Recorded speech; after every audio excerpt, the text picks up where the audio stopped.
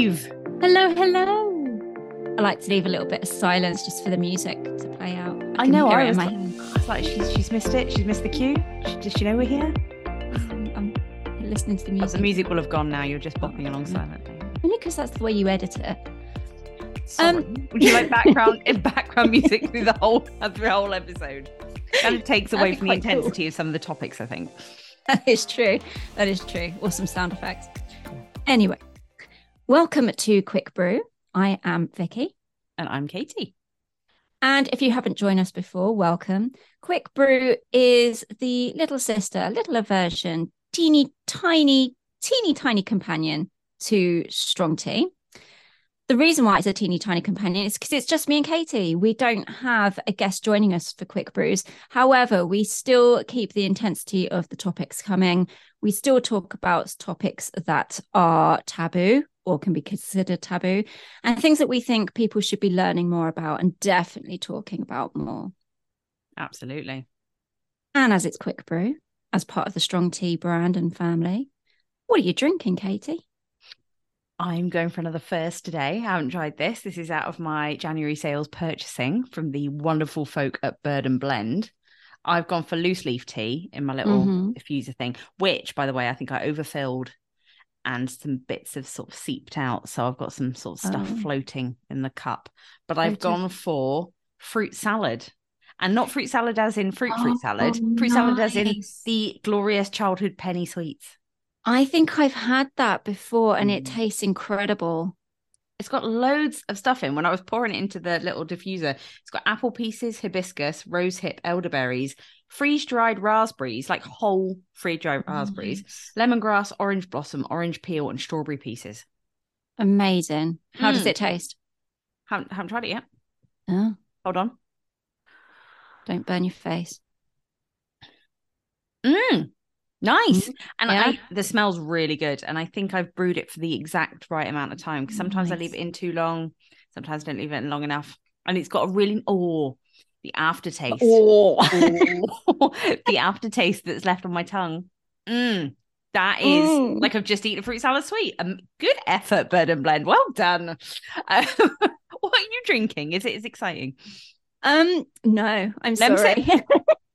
It's I can't even think of the words. This is going to be a long episode, folks. Chamomile and honey, because if you can detect the bungedness in my voice, I am poorly. Oh, folks, I wish this was visual because Vicky is wrapped up in the most adorable. What is that? What's it called? It's a blankie with a hood. But I live in this now. A bloody. So without trademarking, it's like an oodle, but it's not an oodle. It's so I've got it. I'm cozy. I live here now. An oodle? Yeah. An oodle. It's a blanket with sleeves and a hood. Is that a thing? Is that a brand? It's a thing. Yeah, it's a thing. Yeah. But it's not an oodle. So I've just given a brand name that I'm not using. Other blankets with sleeves. Other blankets are available. Thank you. So yeah. So you're in your little cocoon today.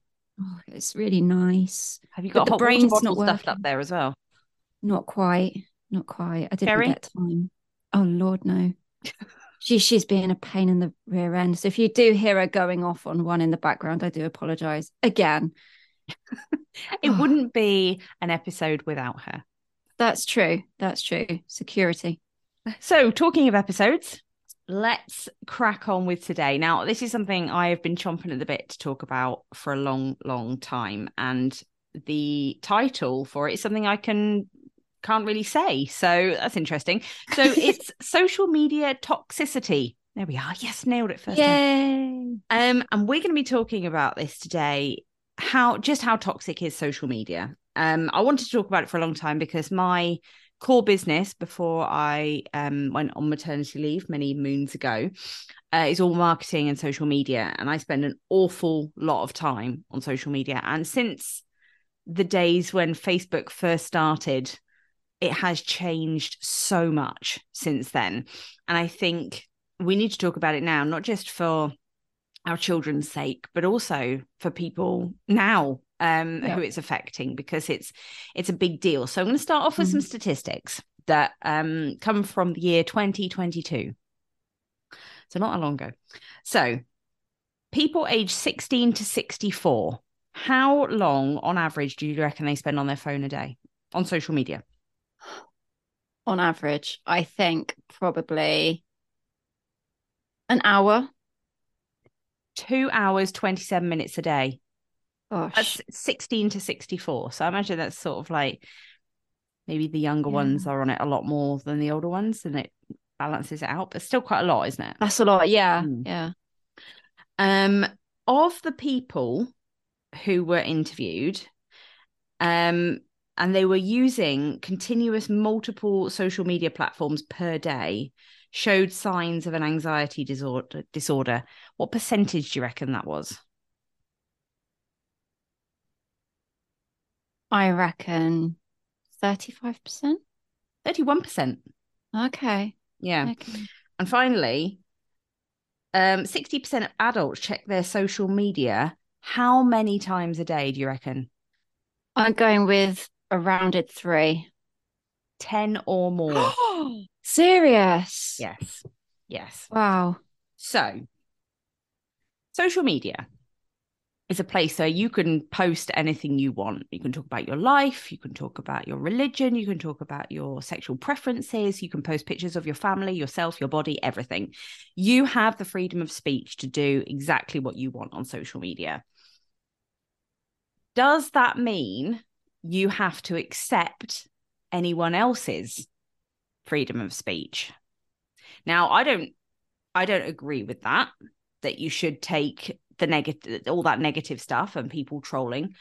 But the argument is there that if you've got a right to post it, someone's got a right to comment on it. Now, Sam Smith has posted their new video this week, which is insane. Amazing. Yeah. And the trolls are in their element. Some of the stuff I have seen written is just disgusting. And I know we're going to come on and talk about this later, and looking at how it's affected different people's lives, looking specifically of the more recent promoted things. Emily Attack has been in the media, and also obviously all the stuff with Prince Harry and how the media and everything on the internet is portraying him. I think it's really important that we need to talk about what social media is doing for people. So, Vicky, go back to my question. Do you think it should mean freedom of speech for everyone? Do you think if you post a picture of your daughter on social media, that allows anyone to, is it right that anyone can comment on that? I think people should and do have a right to put whatever they want, as long as it's not oppressive, it's not hateful, it doesn't incite aggression. But then it's not freedom of speech. I agree with what you're saying. I absolutely agree. Yeah. No, I understand. But if people are curbing their own opinions, it's not freedom of speech. I get what you're saying.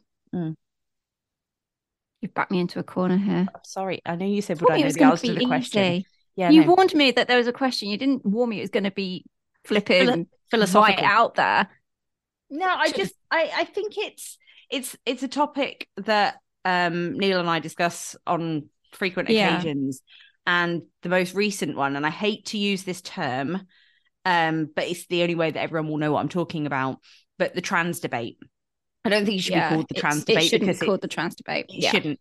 But you have trans people on one side of the argument, and you have TERFs on the other. And the hatred that is spewing currently is taking away from all the important stuff that needs to be done for trans people. Now, there is, you could say everyone's entitled to an opinion, but there's so much hate fueled by it. It's so incredibly difficult to work out where you draw the line. And that's what obviously Elon Musk has done, isn't he? He's just like, you know what? Freedom of speech, everyone can say what they want to say. And loads of people have gone, don't like this, really toxic and nasty. We're off to Mastodon. I think for me, there is a line between having your opinion. For example, we're both blonde, so I can say this: all blonde people, all blonde women are stupid. How dare you? But do you know what I mean? That's an opinion. All blonde people are stupid. But then there's we should boycott all blonde people, or don't give a job to a blonde girl because they're not going to be able to do it properly, or blonde girls are renowned for beating people up, or don't let a blonde girl into a changing room. Not making too finer a point on my front, but do you see what I mean? There is a thin line between an opinion, which is not fact. It may be coming from a place of misinformation, which I'll talk about later. That's fine, but you own that opinion. You do not enforce it to make it fact. If it is oppressive, if it's racist, if it's homophobic, if it's any kind of discrimination, for me, that's not right. No. But like you're saying, freedom of speech kind of indicates that being racist, being transphobic, being homophobic, being, it's okay. I know. And it's such a hard thing to do, because for the people that, at the top of these huge social media platforms, where do you draw the line? Yeah. If you're saying, well, no, you can't, there are some factions in America and right everywhere in the world that are inherently racist and are diehard racist people. And, if Twitter says you can't be on here. I mean, to be fair, there are a lot of rules, obviously, and regulations about, things that can be reported, and you can be blocked and banned off these things. But that doesn't stop someone doing it on a one-off and really hurting someone's feelings. Yeah, absolutely. I've got a good story about that I'll share later. But okay. Yeah. So it's a real life account of something that happened when something offensive in people's eyes were put on social media, and it caused a massive amount of damage. Okay. And I think it's also important at this point to say that we're talking about social media. Social media can be a wonderful place. It has the potential to keep people in touch right across the world. People use it for business, for reuniting families, for finding long lost relatives. All sorts of wonderful things happen on social media. However, we're focusing on things today, and it says some of the negative sides of media: depression, anxiety, catfishing, bullying, terrorism, and criminal activities. And that's what we're talking about. It's not a happy episode. It's not. And I feel like it could get quite heated, because obviously we've just discussed that there. We both feel the same. Yeah. We sit on the side of, being extremely liberal and wanting to have rights for people that deserve to have rights. But then you can argue there are extremists right at the other end, and we should all be able to have our say. Yeah. So take it away and talk about why social media is bad for our mental health, or how is it impacting? How is it toxic? Okay, so it's just become so embedded in our everyday life, right? We don't even think twice before opening our phone. And Statistica in February 2022 highlighted that 84% of the UK use social media. Okay, so that's huge. And as you said, I'm guessing the remaining percentage is really old people and babies. Yeah. People that can't pick up a phone. Yeah. Funny enough, that's probably getting younger as well. Yeah. Ellie knows how to work her tablet better than I do. Oh god. So yeah, how old is she? She's 4. Wow. Yeah, tell me about it. So as you said before, it was just to stay in touch with friends and family, but it's evolved, and it's now including entertainment, how you get your news, for shopping, right up to talking to famous people, famous people, celebrities, people you admire. They're one click away now from you actually contacting them. Yeah. And some of these practices they could be quite overwhelming, but also it could be downright toxic, and how all this is put together and the connectivity that we have with social media. So it can cause depression. And there was a University of Pennsylvania study, and they took 143 undergraduates. And they were randomly assigned to either limit their Facebook, Instagram, and chat Snapchat. See, I'm so old, I can't even say it. To limit their use of those social media platforms for 10 minutes per day, or to use social media as usual for 3 weeks. Mm-hmm. So the results were that the limited use group that only had 10 minutes, they showed significant reductions in loneliness and depression over the 3 weeks compared to the other group. They also showed a significant decrease in anxiety and fear of missing out, which kind of suggests a benefit increase to that self-monitoring process. Mm-hmm.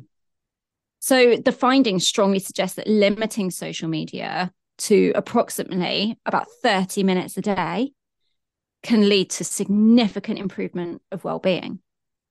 So the impact on depression is huge with social media. Yeah. And it can also impact your self-esteem. Mm-hmm. So edited photos and videos online, even when you know that they're not real, it kind of sets that unrealistic ideal or expectation. And a small study in 2018, which you can find on the National Library of Medicine, they identified a correlation between the time spent on social media and negative body image and disordered eating. And this was especially true if participants were scrolling through appearance-related content, like the account of a fitness instructor or a model on Instagram. And that's for men and women, by the way, which I will go talk a little bit about later. But it's bad for impulse control and addiction. So this is obviously quite a new thing. But social media addiction is a behavior addiction in which a person can become reliant on social media. And it's to distract them from difficult emotions, induce positive feelings. And that's despite the negative consequences that they may experience as a result of its excessive use. So 3.1 billion social media users worldwide, with an average person spending almost 2 hours a day on their phone. And it's estimated that of that 3.1 billion, 210 million people suffer from internet or social media addiction. Wow. How that happens, That's if you're wondering, it's a lot, right? It's a lot. And how they think that happens is, and you feel it when your brain experiences, when you open your social media, the brain rises in dopamine each time you open it, because it begins to identify that it's a rewarding activity. So it that kind of happy hormone. Mm-hmm. Each dopamine rush from social media, it's really fleeting, it's really quick, meaning that you've got to use it more and more to feel that same pleasure again and again. So naturally, this makes you want to keep checking your social media and to increase your screen time. So you keep continuing that cycle of dopamine release and stuff. But this is how psychological dependence on social media can build over time, and that leads to addiction. That's crazy. So it's crazy, isn't it? It's but not if you think about it, because if people are checking it at least 10 times a day, and that's on average. And I'm one of those people. I have my phone and I'm always just like, oh, just check Facebook, just check Twitter. Yeah. Just check Insta, and I almost do it without thinking now. Yeah, exactly. It becomes habitual. And this leads to the next point of having an effect on mental health, is that it lowers your level of productivity. So if you're at work or you're doing stuff, I mean, how many of us have started scrolling and then looked up at the clock and gone, oh my God, I've been doing that for like 40 minutes, or I've been doing that for longer than I thought. Yeah. And the worst one for that, I find, is TikTok. I'm not on TikTok, so I mean, it's amazing, but that's why. But I think it's because it's the same as I try not to go on there, but now Instagram Reels are like scrolling up. Addictive. Yeah. So I see that. But along with kind of the level of productivity, that impact on depression, a real catalyst for that is FOMO, fear of missing out, and comparison. So in a 2021 study of 15 to 35-year-olds, the more they compared themselves to people they followed on social media, the more dissatisfied they became with their bodies and lifestyle. So researchers also pointed out that if the subjects were already dissatisfied with their bodies, it would increase that drive to compare themselves to others on social media. And you may have heard of fitspiration and thinspiration. otherwise known as Fitspo and Thinspo. Never heard of that before. They're social media terms. The touch of the platy jubes there. Platy jubes. Don't make me laugh again. I think his jubes sounds like boobs. Jubes. So yeah, if with Fitspo and Thinspo, these are kind of terms that are used on social media and relate to the accounts and images that actually encourage users to be fit and thin. And again, studies have shown that both men and women are hugely influenced by this. I've got the stats, but yeah, it's insane. Yeah. It is crazy. And did you know there's a new phenomenon that has been proposed by some researchers called Facebook depression? Specifically, depression that has been brought on by social media addiction. It doesn't surprise me. No, it doesn't. And it doesn't. It says Facebook depression is defined as a depression that develops when individuals spend excessive amounts of time on social media sites such as Facebook. They then begin to exhibit classic symptoms of depression. As with offline depression, people who suffer from Facebook depression are at risk of social isolation, and sometimes turn to risky internet sites and blogs for help, inverted commas, that may promote substance abuse, unsafe sexual practices, aggression, and self-destructive behaviors. This goes back to your freedom of speech element, where people are free to put whatever they want on the social media accounts, on the internet and so on, which could be false information, dangerous information. It is a terrifying world, right? Well, yeah, especially when you think of when we were growing up, there was nothing like this. There was no internet, was there, to start with? And then when the internet did come around, it was dial-up, and it took you like 10 years to get on Ash Jeeves, you know. Might as well go outside on the curbs and play Kirby, or go on your bikes, you know. Yeah, you know, and or go to a library to get the information you need. And now the way that the internet has evolved in that time is terrifying. I mean, I dread to think what it will be like in another 10, 20, 30 years. So one of the biggest ones for impact on mental health, obviously you're seeing things that you can compare yourself to, which is quite negative, FOMO. But there's also a fear of being shamed, having negative feedback, hurtful, oppressive, nasty, trolls. Okay. So the risk of social media and impact to your health is that you may get shamed. You may get trolled. There is a fantastic book by Jon Ronson, who I just absolutely adore. Hold on a minute. Oh, okay. Someone called it Jon Ronson. Yeah. That's amazing. But carry on. Oh, honestly, he is incredible. He was chums with Louis Theroux. So they're, you know, and kind of both in that school of journalism, investigative journalism. But Jon Ronson, I cannot praise enough. His books are incredible. And he wrote one called So You've Been Publicly Shamed. And it looks into the terrifying nature of online public shaming. And, you know, he traces it back right to its historical roots, the motivations behind modern public shaming, and also tips if you find yourself at the center of a public shaming scandal. Oh, okay. So one of the stories that he outlines is about Lindsay Stone and her friend Jamie, who worked for Life, which was a Living Independently Forever, which was a group which organized trips for adults with learning difficulties. And on this particular trip, they visited the National Mall, the US Holocaust Memorial Museum, the Smithsonian, I can't say that, and the Arlington National Cemetery and the US Mint. Now, off duty, she and Jamie had a running joke where they would take stupid photographs like smoking in front of a no smoking sign or posing in front of statues, mimicking their pose, and took silly pictures. And so at Arlington, the National Cemetery, they saw a silence and respect sign. And that's when she said inspiration struck.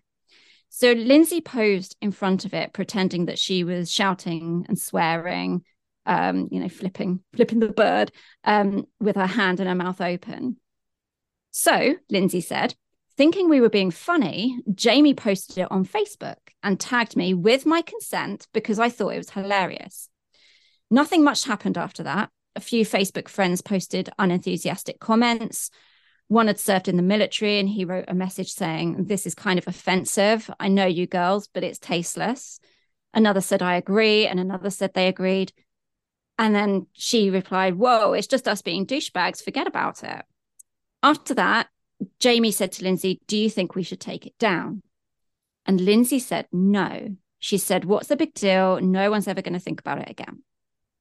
Now, their Facebook settings were a bit of a mystery. And I must admit, when I look on mine, I see so many boxes. It's like, what? However, most of the privacy boxes were ticked, but some weren't. Sometimes they'd half notice that the boxes they thought were ticked, but they weren't ticked. But what was key is that Jamie's mobile uploads weren't private. So 4 weeks after returning from their Washington trip, they were in a restaurant, and they became aware that their phones were vibrating repeatedly. So they went online. Quote, "Lindsay Stone hates the military and hates soldiers who have died in foreign wars." Quote, "You should rot in hell." Quote, "Just pure evil."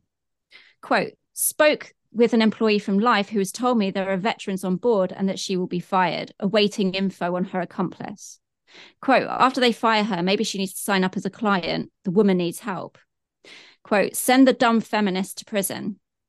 There are also death and rape threats on there as well. So by the time Lindsay went to bed that night at 4 a.m., the Fire Lindsay Stone Facebook page had been created and it attracted 12,000 likes. Lindsay read every comment. She said, "I really became obsessed with reading everything about myself." And the next day, camera crews gathered outside her front door.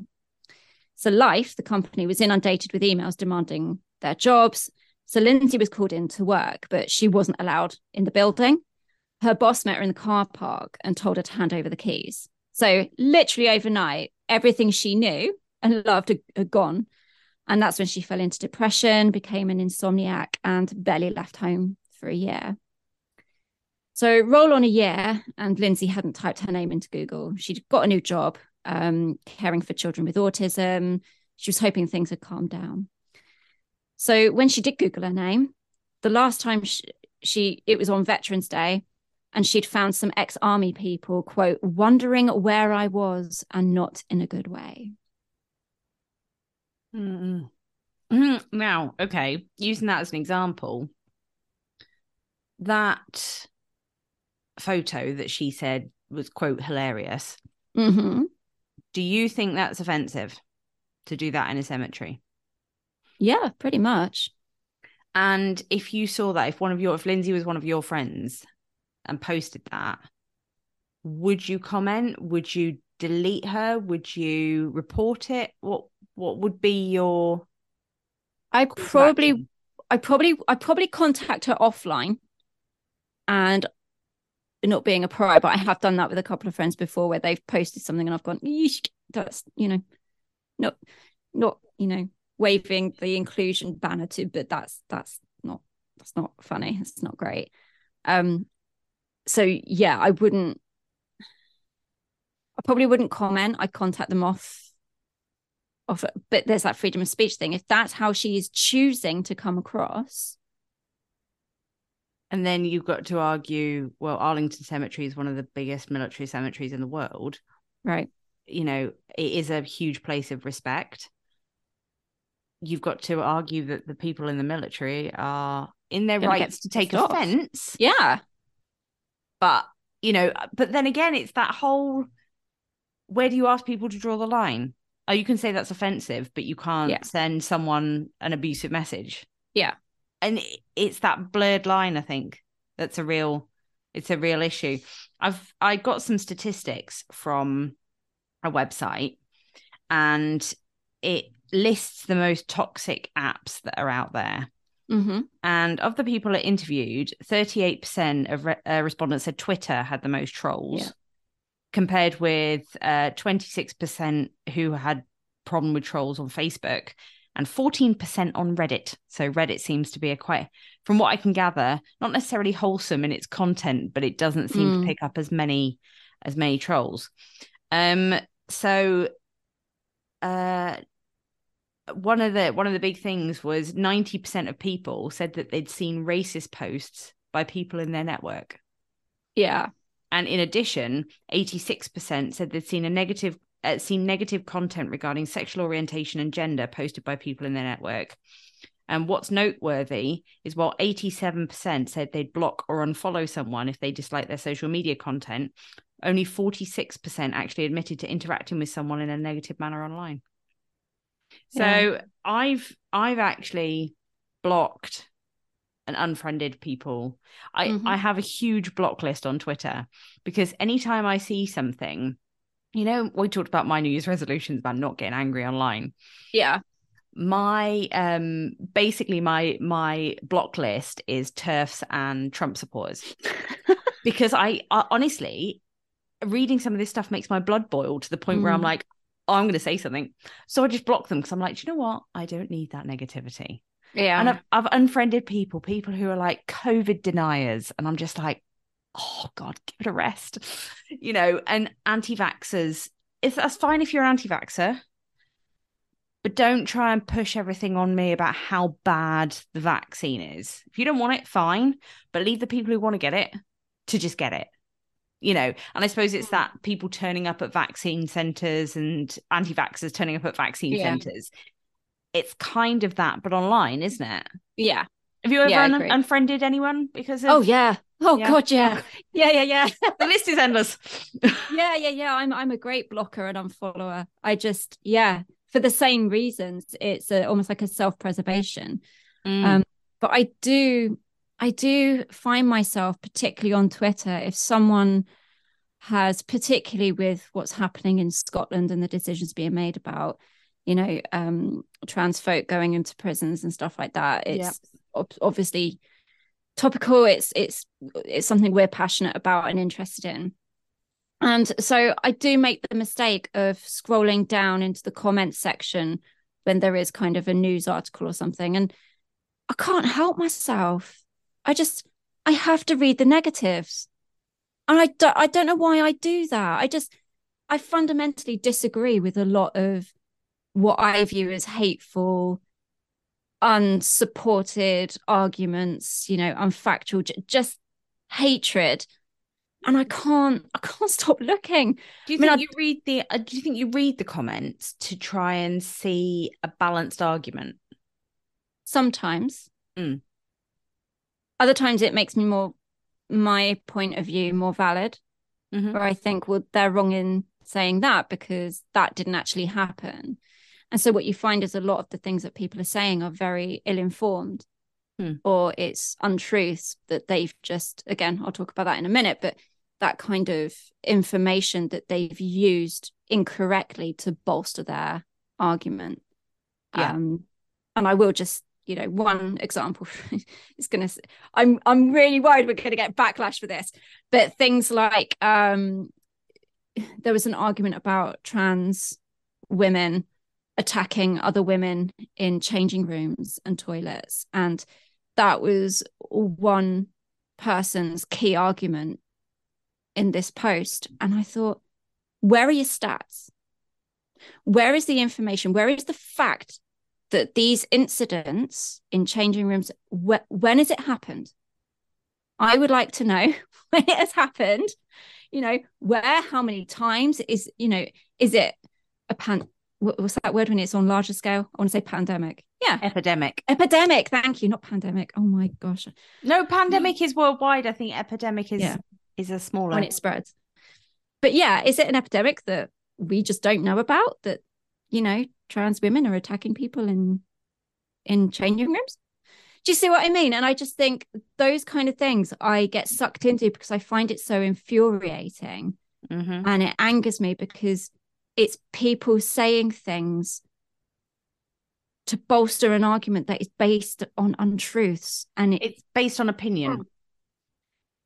It's based on opinion, but it's saying things that aren't true based on that opinion to make it justified.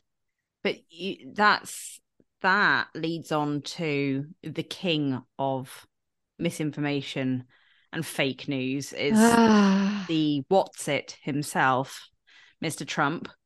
Yeah. Now, how many times did that guy stand up and say something and then later go, I didn't say that? And you're like, oh my God, what? And if he didn't like something that was written, it would be fake news. And that's now become a phrase which is coined so frequently that it's become its own meme. It's been put in a dictionary. It's, you know, it's out there as this new term. And I noticed some websites now, some of the social media sites, if you go to share something, if you haven't read the article, it says, do you want to read this without sharing it? There may be misinformation in here, or you know, and it's actually making you aware of, hold on a minute, before you do that, have you read it all first?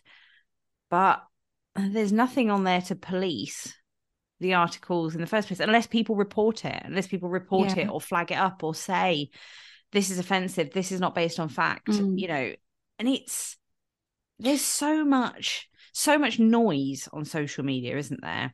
I mean, I was thinking about the sort of negative impacts on mental health. You talked about depression and anxiety, and it took me back to a story that was in the news not that long ago about a schoolgirl. I think she was maybe 12 or 13, who had taken her own life because she was getting cyberbullied online. And this, even at that point, I didn't have any children, and the thought of it just made my blood run cold, because when I was bullied at school, it was all out in the open. I would go home, I would say to my mum, this has happened, and we deal with it. That little girl was in her bedroom on her own with those messages. And I tried to go online to find out further information about that. And the Google pages, I mean, the first 4, 5, 6 pages of Google were just constantly news articles. Girl 13 dies from suicide because of cyberbullying. You know, bullies drive teenager to her death. And it's just constant. It's post after post after post about people that have taken their own lives because they cannot take what's online. And it's not just children. We only have to look back at Caroline Flack and the whole hashtag at the time of Be Kind, because she was so mercilessly hounded by people. And looking back at the media as well, and how, like, you know, magazines would take pictures and say, oh, she's let herself go, look how fat she is. Having that from all angles all the time, it's and now where are we? Is Be Kind even featured anymore? Is that even a thing anymore? It's forgotten about as soon as it's a thing. And it's such a terrifying world. How do you protect from that?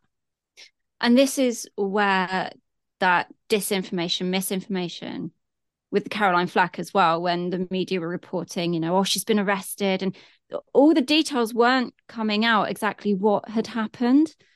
So the media was making it up, which then the social media gets onto, which then creates more chat, which then makes it fact, which then makes it solid. And then that becomes the information that people receive. And it's all based on lies, someone filling in the gaps and getting it horrendously wrong. In the art of war, Sun Tzu wrote, all warfare is based on deception. And that is so true, because fake news, information being manipulated in social media, that is powerful. And as we've seen with China and Russia, it can completely, well, it's an attempt to topple massive election processes. It was a massive drive when COVID came out of, you know, trying to make us see how poorly leaded we were being, and misinformation about COVID and how to handle it. But the British Parliament did an inquiry, and they did a study which was spread on the false and misleading and persuasive content that can either be automated. So don't forget, there are Autobots and bots out there, or human, or both together, which distort what's true in order to create influence, or to intimidate, or to make money, or to influence political elections, as we said. And they placed that disinformation and misinformation into 6 categories. So the first is content that's fabricated or completely false, which is what we've just said. Content that's manipulated by distorting information or imagery. So that's deep fakes. Yeah, deep fakes, yeah. content that's an impersonation of genuine sources. So I guess that's cloning kind of what do you call it? Like accounts and things like that. Yeah. Yeah. Content that's misleading. So that's clickbait. How many times have you seen something in a news feed and you've gone, oh my gosh, that's a headline, clicked on it, and it's got nothing to do with the headline at all. Do you know what? I'm the worst for that. When it gets to December every year, comes up on Facebook and there's a link that says worst snowfall in Yeah, decades that's the one. predicted, and it's always a Daily Express, Yeah. always. And I'm always And like, oh, snow. And I click on it and I'm like, oh, I've done it again. do you know what? That's how to clickbait British people, because I did that as well. So we don't deal with snow people. Um, Content that has false context of connection. So the use of headlines that have no relation to reality or story facts, and content that's baked with satire and parody. So, for example, humorous stories or memes that are just false, that have been taken out of context. So those are the 6 main ways of social media manipulation. It's crazy, isn't it? Because social media has. Do you remember the Tide Pod challenge? Yes. Yeah. Now, like, How many people died? I can't remember, but going back way before that, do you remember the ALS ice bucket Yeah. challenge? Yeah. Now, that was probably one of the first of its kind, huge campaigns on social media, people tagging people all around the world saying, donate to ALS, do the ice bucket challenge. And it actually was a really positive movement. But then you had the Tide Pod challenge, which obviously, thankfully, was not taken up by many people, but it was taken up by a lot of teenagers. Yeah. Eating, well, they're not called tides, because tides are the American ones, aren't they? But It's like Ariel. bold, Yeah. yeah. Other brands are available. Are available. And put them in their mouths and popping them. Not the ones that got powder in, but the ones that got full liquid in. Firstly, I'm like, that is disgusting. Who's going to want to do that? Apparently a load of teenagers. I don't know what the benefit of it was. I don't know why you would do it, but so many people did it. And the ingesting this stuff actually hospitalized so many people, and a couple of people did die from it. So you're on Google now. Excellent work. I am. Keep going.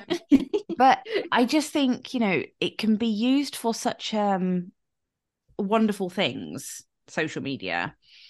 The fact that our children can now use the internet to find out any piece of information that they want.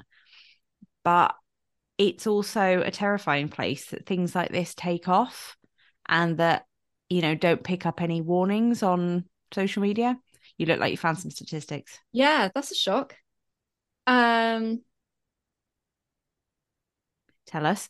The pause there is yeah, just checking my sources. okay. 10 deaths. Clickbait. 10 deaths. Wow. And 37 poison cases. Wow. 10 people died from doing that stupid thing. Like, it's toxic in a way that, one of the things that I read that impacts people the most is the desire for attention, the desire for approval, the likes, the comments, the shares. It almost proves that you're making it. Look how funny I am, look how pretty I am, look how this, look how that. That's all. I don't post pictures of myself anymore. I post pictures of Freddie, and they're like, people are like, oh my god, he's so beautiful, and I'm like, that does it for me, that's fine.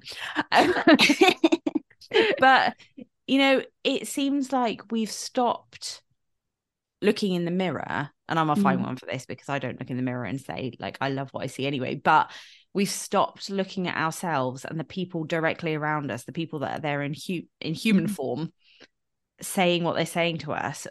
And now we depend on strangers on the internet. Like, how screwed up is that? I think the other thing that's screwed up as well is even friends and so on around us, we just tend to think we know what's going on in their lives because of what they put on social media. Well, you only post what you want people to see, don't you? It's like, Yeah. oh, so and so went off on holiday. Oh, I hope they had a good time. Well, why don't you actually contact them? It's just Yeah. kind of, you just assume that people are living well and living their lives because of what they're posting on internet. We've stopped that interaction. Yeah. I think I would use social media a lot less if I didn't. I try and draw myself away from it if I didn't use it Yeah. so much for work and Yeah. things, because I'm on there. Like, for example, the posts that we put up on our pages, I'll go on there and I'll post something, and then I'll spend another 20 minutes on there fanning about, looking at dog videos and Yeah. cute llamas and stuff. And, and that's cool because that gives me that dopamine hit that I Yeah. need. Yeah. Yeah. Yeah. And I'm trying with all my social media now to strip out the negativity, because it's something that Vic said when she was on here, Vic Kleinsman, when she did her eating disorder podcast. And she said, on social media, make sure you're following people that you want to aspire, that you relate to, not things that are so unattainable that it's creating depression and anxiety and making you feel so bad about yourself. And so I've tried to, like I say, with my block list and my deleted friends list, and I'm desperately trying to unfollow things now that I might have followed 10, 15 years ago. I just think, do you know what? That's not relevant. The guy who came to fix my lamp once in a house 10 years ago doesn't need to see my Facebook. Yeah. Sorry, It's man who fixed interesting, my isn't lamp. Sorry. it? No, but it is interesting. If I think, hand on heart, if I look through my Facebook friend list, I probably wouldn't remember a lot of the people who are on there that I once met on one day many, Yeah, many moons ago. I know, right? I Yeah. went to a party a couple of years ago, and I met this woman, and she added me on Facebook the next day. And she lives in London and I live here. And I'm like, I'm never going to see her. Yeah. Why are we friends on Facebook?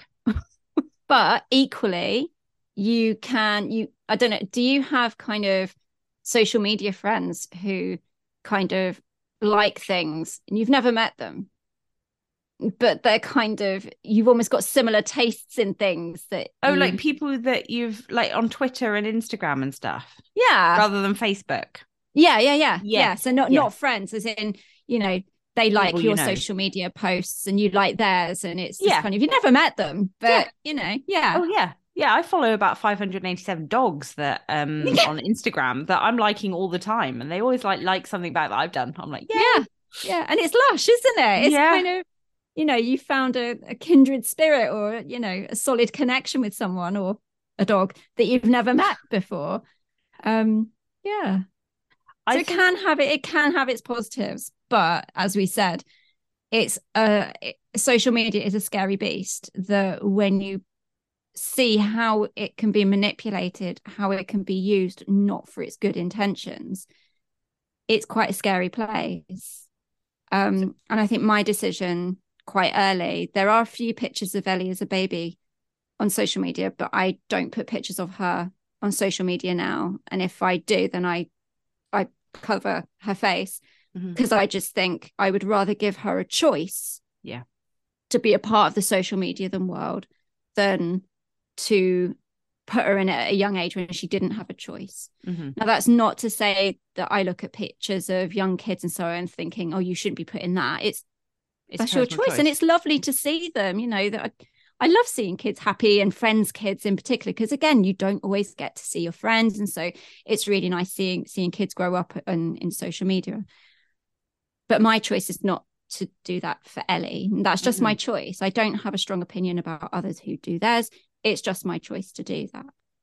So what do you think about people? Because this was, I can't remember who it was. I want to say it was an England cricketer, but I can't remember if it was. So that might be a total fabrication. But it was someone who is quite well known in the British public, British like sort of celebrity, and he had written something on his social media many, many years ago, which is deemed offensive. And it's come back to bite him in the bum now. Now, a friend of mine actually got in touch with me because I obviously do the social media and the marketing side of things. I said, I wrote something a couple of years ago and it's been flagged up for a job interview that I've got, and I don't know how to get rid of it. Can you help me? And I was like, well, no, because if I could do that, I'd make a lot of money, because you have a digital footprint, and you cannot get rid of stuff, that easily. And I think that's so inherently important to teach this generation, that what they are posting online is always available somewhere online. Yes, you have your hand up. Go on. I have a question. Okay, so there was something that I think it was James Gunn, a director, put on years and years and years and years and years and years ago. I cannot remember the content, but again, it was something that was offensive, but something that he believed at the time, or believed was funny at the time. It was flagged up again. I think he actually lost his job on one of the Marvel films because of it. And there was a massive kind of uprising of actors supporting him, and someone saying, that is not him now. He would never find that funny now. He has grown, he has learned. And people do things that I found funny years and years and years ago. I've kind of, and words and things, I'm not going to say the words, but, some words that are actually quite offensive, I would never dream of saying now, because I've gone through that learning process. I know now why that's offensive and why you shouldn't say it. And, I would hate to hear other people say it. But if I'd have put that in a post years and years ago and it came back now, is that fair? Even when I've done some time to grow, reflect, and now have a completely different mindset. Is that fair? It's difficult, isn't it? Because I had this conversation at the time with Neil, and I said, I don't think someone can be held accountable for something that they said when they were maybe a teenager, or and like you said, you've gone through a learning process. I suppose it depends on the context and what's been said, but I don't think you can hold someone up for something that they've done, especially if they've said, look, I'm sorry, that was really offensive, I'll take it down, if they own their mistakes. But it does depend on what's been said, I think.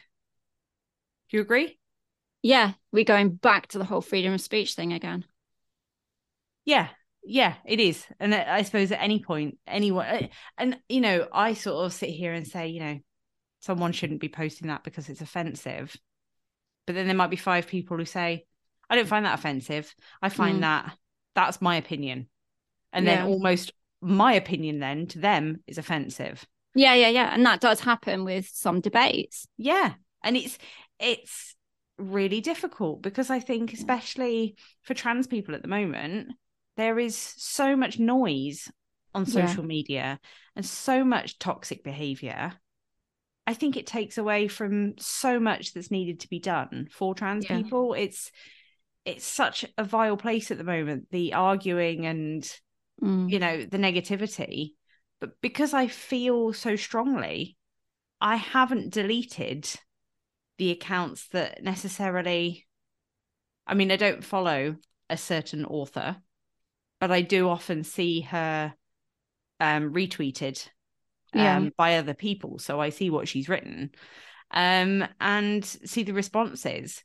And I try to withdraw myself from the negativity, but I feel so intensely passionate about some of the elements of it that it's like, no, I don't know. It's weird. I kind of don't want to get embroiled into an argument online, because it takes so much away from life, doesn't it? It takes a lot for you when you're on social media and you see something that makes you angry. For me, it makes me angry. I'm like, oh, and it really riles me more than it should.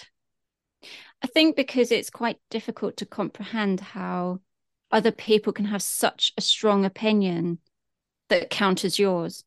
And I think that's human nature, isn't it? If you see something as green and that is your firm belief that it's green, and someone says, no, it's purple, then you think, how in the world can that be purple? And I think from my point of view, particularly as we're on the topic with the trans debate and looking at said author, I've heard so many points of she is not transphobic, she's not transphobic because, and I've read it and I want to get a better understanding of the opposite argument. I want to understand, am I getting it wrong? Have I got this strong opinion that actually isn't quite right? Am I better informed? What is this? And just trying desperately to understand both sides of the argument. And like you said, there is misinformation, and we're not playing, angelic, whiter than white here. There are some trans supporters who are exacerbating and being quite aggressive and offensive back, and they do not represent the community or us in terms of threatening violence and those kind of things. That's not right. I think talking about a certain person, and this relates to a post I saw last week, and it was either the Isle of Jersey or like the Isle of Man or somewhere. Is it called the Isle of Jersey or just Jersey? I don't know. Either way, I think it's just Jersey. It was an island somewhere, and basically they had put out on their social media a post which said transgender men, females assigned at birth with a cervix, or non-binary people are invited now to book their cervical screening tests. Don't put it off. It's really important. Get it done.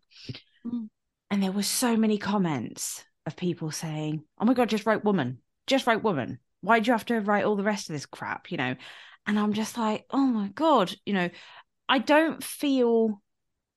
I know there are some people that feel so strongly about this, i.e. TERFs, that are so adamant that, no, but then it's like, well, not every woman has a cervix, and, it doesn't quite work like that. So it's done to be inclusive. And if it's not actually related to you, why are you bothered about it? Why does it matter? Yeah. Yeah. And that's the thing I think we're talking about with this author. There are things which she has said, which she has an opinion on. And I mean, it's all her opinion, but she has said, this I don't feel is right, and this is why. But it's when she wades in on things which which aren't, like, for example, there's a trans guy, I can't remember his name, Kenny. He's on Instagram. He's got a fantastic Instagram page. And he posted up talking about people who have periods. And she waded in saying, women, you mean women? And he stood up and said, no, because not every woman has a period. And, and people who have periods aren't always women. Yeah. And it's a valid point. But there was no reason for her to step up and say that. No. And it's just fueling the fire. And she has so many followers that you think, is it right for someone on that platform with that much influence to be being that, I don't know what the word is, extremist? I don't know. But then it's freedom of speech again. We come back to it. And it's an opinion, but it's an offensive opinion because it's erasing non-binary, trans, it's erasing people, full stop. Do you know what? Go on. Go on. No, go on. No, you go. You go. No, you go. I don't want to go. Don't do that. No, it's because we're treading in territory we always said we would never go down. I know. We're grown up now. I kind of feel like we need to do a whole episode on this. But no, what I was going to say is I think we need to do, much like our true crime that went out 2 weeks ago, where we were like, we should do a second episode. I think we need to do a follow-up episode on this with some more details. And I think it would be really interesting to get people's take on it as well. But before we go, did you look at any ways that people can stay safe online when it comes to toxic environment, as it were? Yeah, definitely. So first of all, a really good way of protecting yourself is just assess how you feel before you log on to social media. If you haven't done a cleanse, or you are open and you're following all sorts, you never know what you're going to get on there. That's the fear but beauty of social media. is you never know what you're going to get. So how are you feeling before you log on? Are you feeling down? Are you feeling vulnerable? If so, is seeing something that's going to cause FOMO or, low self-esteem, is it worth the hit? And it also is a kind of sanity stop of, I've just picked up my phone. Right, what was I going on here for? Stopping that habit of actually, how am I feeling before I go on? Yeah. Yeah. And then set time limits, as I said before with that study. Setting your time limits can actually decrease anxiety, depression. It can really help your mental health. So even if you have to put a little timer on it, because once you start down that social media spiral, it can get quite out of control. So maybe set a timer, set limits on your use, and set the limits on the platforms, because I don't know about you, but I'll flip from Facebook to then Instagram to then Twitter. I'm like, no, just do one. Pick one. You have to check all of them. So set limit and platforms as well. As you said before so beautifully, unfollow any accounts that make you feel bad. Any negativity, only follow the good. If something leaves you feeling envious, low, like it's your confidence has taken a battering, or even if it leaves you feeling a bit angry, unfollow. It's not worth it in your life. Be more intentional on your time on social media as well. So if you are going in there, what are you going on there for? What are you looking for? Is it to look at a particular topic that you want to have a look at? Is it to look at someone in particular that you've wanted to see what they're up to today? And in for that, opt for a more nourishing activity. So do you need to go on social media, or can you swap it out with going for a walk? Can you opt it with making yourself a cup of tea? What can you opt out for a more nourishing, fulfilling activity rather than doom scrolling on social media? Nice. The only other one I've got to add to that is taking apps off of home screen. Nice one. Make it harder. Yeah, make it harder. Neil did that with his Twitter, and then he took it off his phone completely because he was like, he just went looking for it. He took it off the front page, put it on the next page, and still went on it. So he took it off completely, which I'm not brave enough to do because I don't sit with my laptop. But so here's a challenge. If you would like to, so I want to limit my screen time. Mm-hmm. Shall we do a week's experiment? Depends what the experiment is. Limiting our screen time daily to 30 minutes. 30 minutes? Yeah. And is this just on social media? Yeah.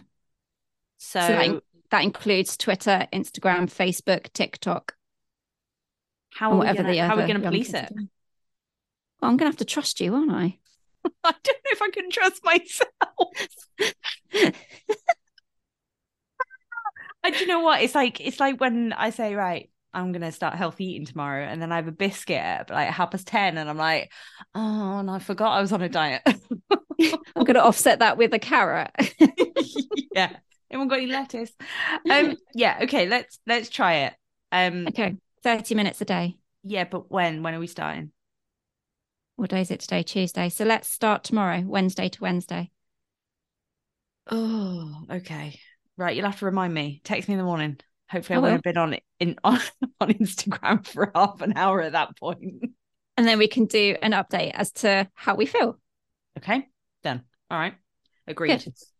Done. Right. And on that note, I can't believe you set me a challenge. I mean, I did vegan. Was that not enough for you? Nah.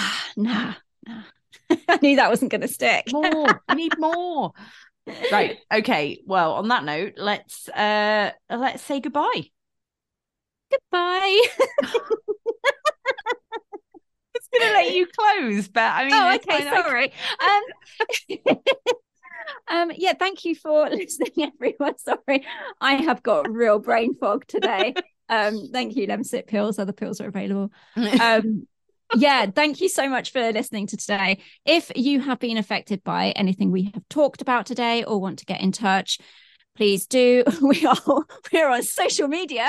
But don't go on there very often. We're not going to be on there much over the next week. Please like and share.